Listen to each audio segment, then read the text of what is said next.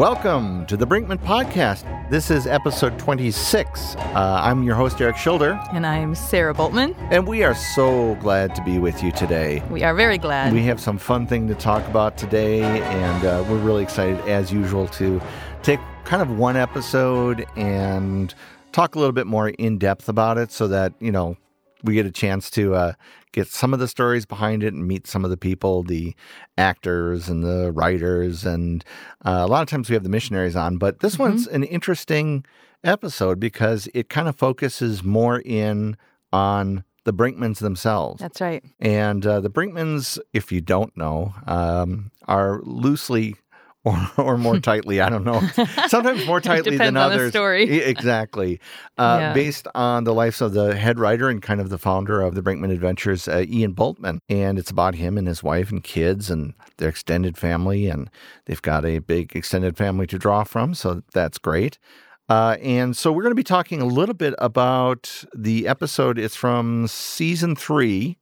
I think it's episode 34. I do not know the exact number. I wrote it down here. You're good at that, right? I always try to be a little bit prepared.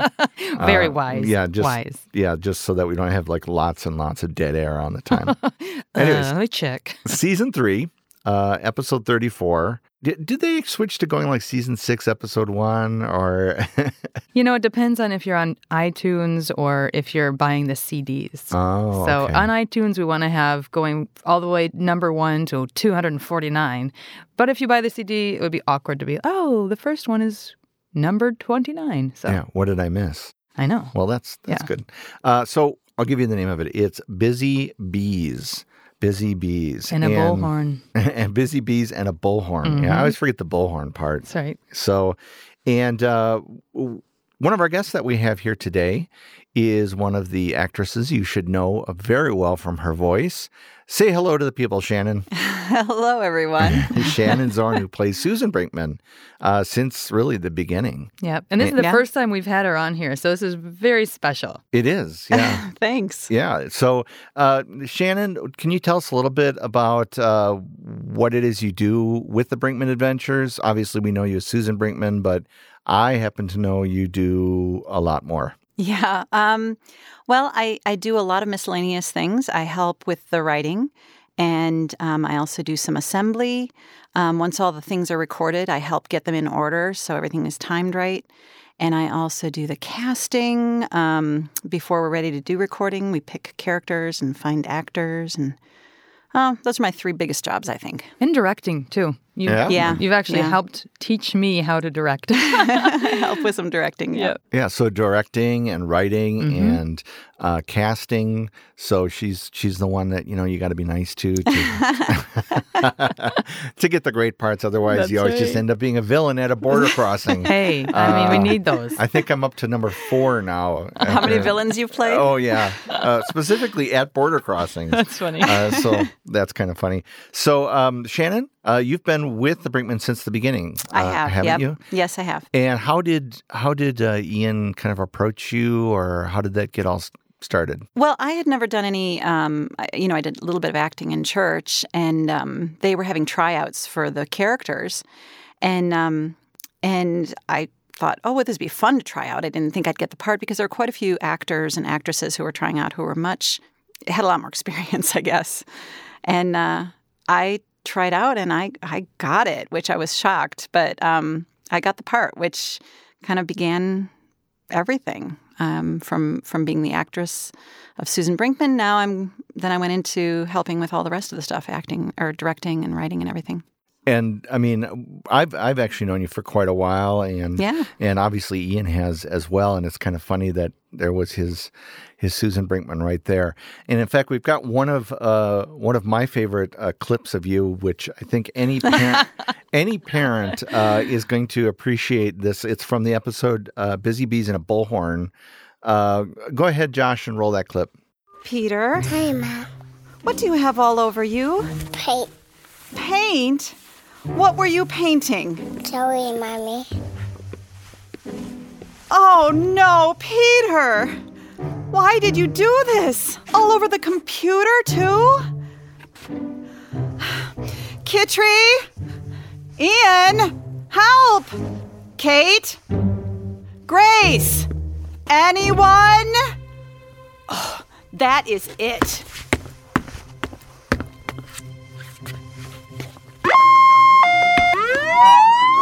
Attention family. Everyone assemble in the kitchen immediately. What's wrong? A bullhorn? Mom, what are you doing? Family, whose job was it to watch Peter this past hour? Not me. It was Gracie's turn. Is this true, Gracie? I think so. And what were you doing? Playing. I'm sorry. I should have been watching him. Gracie? Gracie, because you neglected your duty, everyone has a very big cleanup job.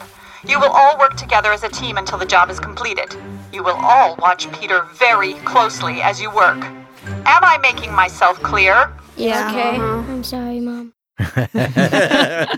So I guess the trick of everything is to have the bullhorn handy at all at all given times. So I love that scene because you can hear the exasperation. Then this is it. Yeah, That is yeah. it. Yeah. And so the gist of the episode is obviously that the family is kind of not pulling their weight and sort of being off on their own and things get really, really frustrating. And then there's external pressures as well. Exactly. There's a wedding of Pennington and Miss Bernice getting married, and it's There's hilarious. There's a car accident in there. Such a funny episode. And obviously a bee is involved in there somewhere. Bees. But one of the things that's interesting is that obviously Susan Brinkman is based on a real life person. Yep. And that person happens to be Amy Boltman, Ian's wife. And we are lucky enough to have her here in the studio. Hi, Amy. Hi. It's good to be here. Welcome. Thanks for being here. And I know it's got to be kind of weird, kind of looking across and seeing someone playing you-ish. Exactly. But you know what's really funny, and I wish you could see, and maybe we'll put it up on the website, but they came in dressed exactly the same. Without planning. We did not plan that. They look like twins. It's so funny. It was a little bit weird. I think they're merging into one. Into one person, sort of a conglomeration of people. So a lot of the adventures and the things are based upon the family life of the Boltmans and some of the things that are going on there, a lot of kids and a lot of chaos and all those kinds of things. Now, this episode isn't a one-for-one real-life story, is it? No. You don't have a bullhorn? No, I don't. The episode evolves from a comment I made about needing a bullhorn. And as soon as I said it, Ian said, that's a Brinkman episode. And that's where it came from. And Shannon, how long have you known Amy? Amy and I have known each other, we think, probably going on 20 years. Yep. So we first met when her husband, Ian, was hired on as our church's worship pastor. And my husband was an elder at the time, and he was part of the hiring team. Yeah, I think he actually interviewed Ian over the phone at one point. Yeah. So our families got close pretty quick. Yeah. And our kids are really, really good friends, too. So that keeps us well connected. Yeah, and Shannon, I got to just say for the record, it's official on here, your kids are great. Oh, They are. So, being a mother, you bring a certain kind of realism to, it's very, very believable to hear you when you get upset, when you cry, when you laugh, all those kinds of things. I think that you can identify with the things that are happening in the life. What is it like to play your friend, to play Amy for you, Shannon? Well, Amy and I are pretty different. I'm a bit more of a driver. I've been more controlling. I tend like that the piece that you played where she's angry. I mean, that came much more naturally to me. She's a method actress. Yeah. And Amy is different that way. She's very gentle and she's more soft-spoken. And so I do have to actually act. I can't just draw from my own experience. I have to, think about what would Amy do? How would Amy do and say this? And since we're friends, it's really great to have that model, to draw from. You're right. Amy's a little more soft-spoken and gentle, but I can picture her with a bullhorn. That would be such a funny picture. Well, great. Get her a bullhorn for her birthday next time. And you've got a lot of kids. and this life with the Brinkman Adventures and kind of and even ministry prior to that. And that's not necessarily a 9-to-5 kind of gig. So you had a lot of things kind of coming in and out of the house. Can you identify, or have you had like a time when everything seemed to be sort of piling in on you? Yeah, lots of times, I would say. Especially when they were really small. I would, definitely be in that overwhelmed stage. It's probably where that statement came from. I need a bullhorn, because I felt like no one could hear my voice. And so, over all the Did voices. Did that get a little better as they got older, or worse? Yeah, in fact, I was thinking back over the episode today, and I thought, wow, we've come a long way. I had to really think about it. You know, it's kind of in the distance a bit now, and I had to go back and try to remember all those feelings of, that craziness. It's a lot more relaxed and a lot more, the kids are older. The youngest is 5 now, so It's a big difference. it's a huge difference. I've seen such change also in your home in the last, I don't know how many years it's been, but it's been neat to watch a progression of change, and I think it'd be fun to hear from you what has changed.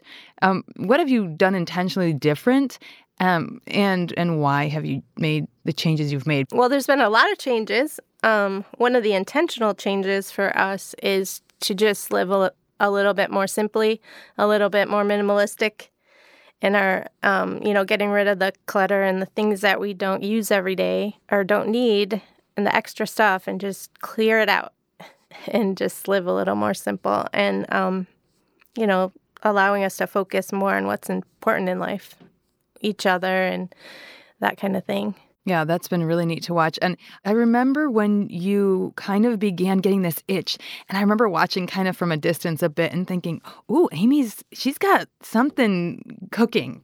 What got that started in you? Yeah, the catalyst for me was actually living in the RV while we were traveling. And that first year we took off for the conventions. There were 10 of us in a 24-foot RV. And so you can imagine we had to have just, the bare minimal stuff to make it work. I mean, that's a challenge, getting even that many bowls and cups and spoons, let alone everyone's clothes. And what are you going to play with? So I remember going in there, and it was like a puzzle. You'd open things, and everything was had its little tiny place. Everything was small. It was so cute. I loved it. So It was like a giant nesting with a Matryoshka doll. Or Matryoshka it was doll. really fun. Yeah. I love making things work space-wise. That's kind of a fun, weird thing about me. So it was a challenge, and it was fun. And the surprising thing is I loved it. We all found that simplicity it relieved a lot of stress, and things on the road were actually, just simple and easy and peaceful. And when we got back, that first morning back, I'll never forget. It was just overwhelming to me. Ian said I had space phobia, that too much space. But I just felt the weight of all that clutter and all that stuff just bearing down on me again, and I kind of, as the kids put it, snapped. And Ian had to talk me off the ledge of actually selling our house. And we're gonna live in the RV. Live in the RV full time. That's amazing. They're going to get a yurt down on Lake Michigan. They're just going to go down there and kids and are we running around in don't. skins. You guys know we don't live in a big house to start with, so That's cool. And I just so that's what catapulted the purging for us, I was a little bit out of control those first few days or weeks. I don't know. You'll have to ask the kids, but they were going to Ian and saying, "Dad, you've got to talk to her. She's throwing everything away." Maybe we ought to have an episode where we get the kids in here and find out exactly what did they have to wrestle from your claw-like grip. It was a little bit like that, you know? Well, if you have that many kids and you've been in the same house for so many years, you collect things. Yeah. I remember growing up, I'm also like one of 11 children. And I remember my dad and mom fighting that same battle.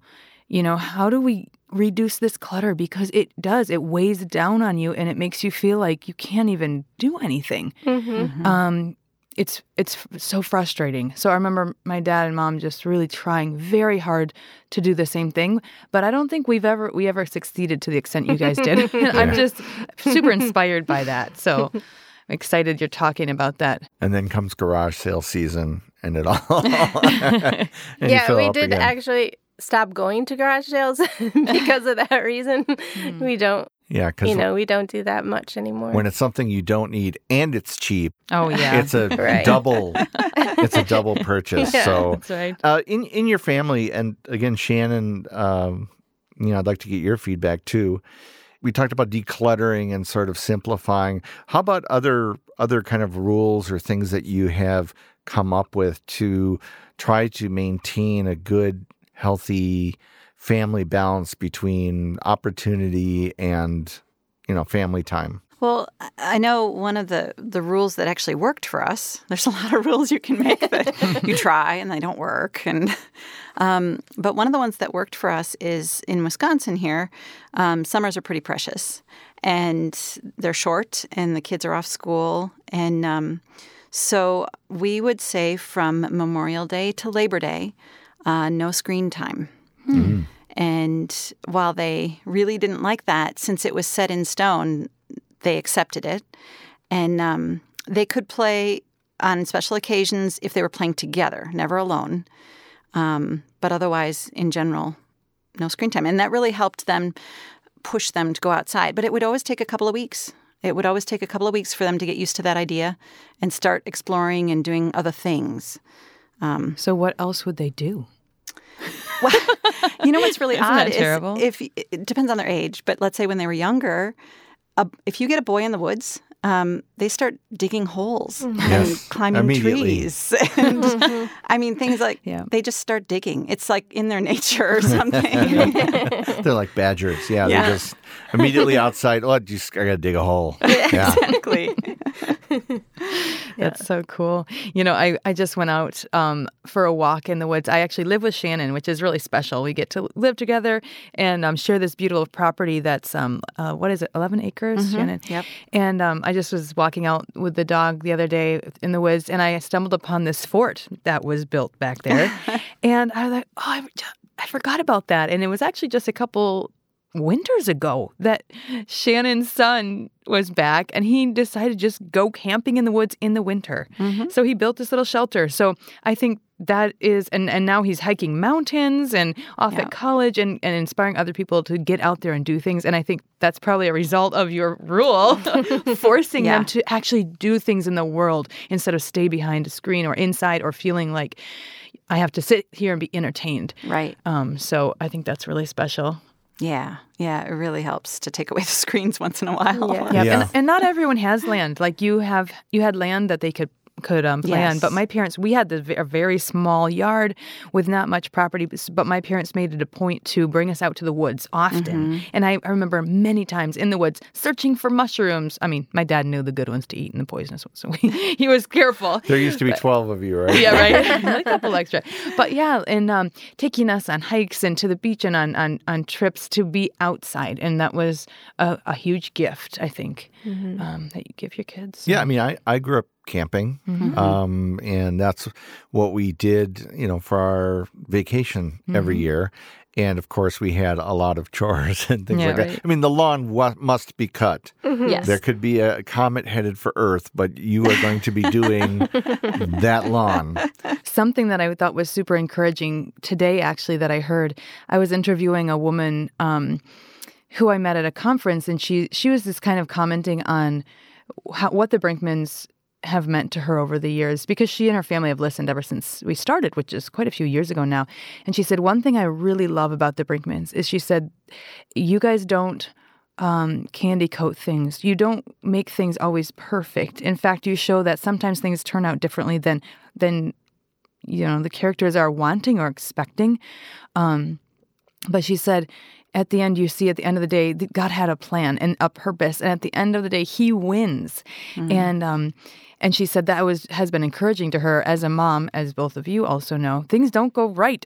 Most days they don't. Yeah. And when you can just keep your eyes on God and say, he will win at the end of this, and my mess or my mistakes or, this thing not happening quite how I expected, it doesn't mean it's the end of the story. And God is still working. So I just think it's neat that Amy and Shannon, both of you guys, are willing to be honest about struggles, even though it's not exactly your life, but be willing to put things out there so other regular humans can say, I'm not alone. Like, this is normal.